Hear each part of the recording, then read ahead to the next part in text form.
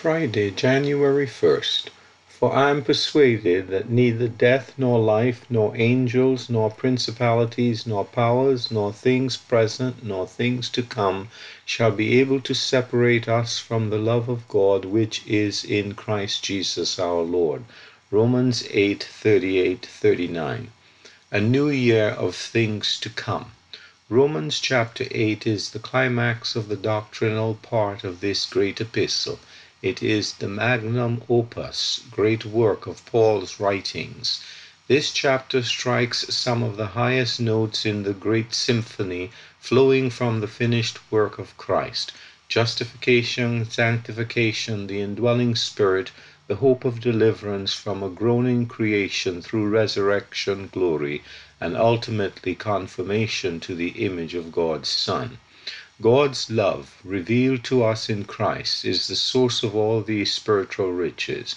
Moreover, the Apostle Paul is persuaded that there is absolutely nothing that can ever separate us from this love. Let us bear in mind that it is not our love for God, but his love for us that is the point here.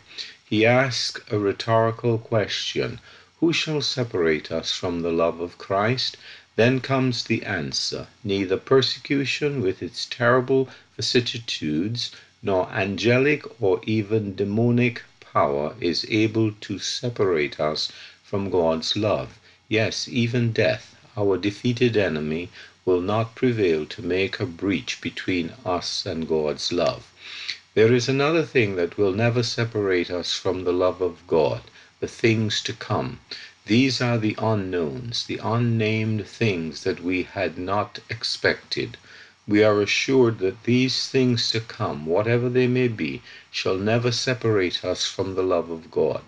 Whether great or small, the things yet to come are impotent to alter God's love. His love for us will not be dimmed nor diminished. Nothing shall ever separate us from it. As we step into a new year, let us do so with confidence in God's immutable love. Brian Reynolds.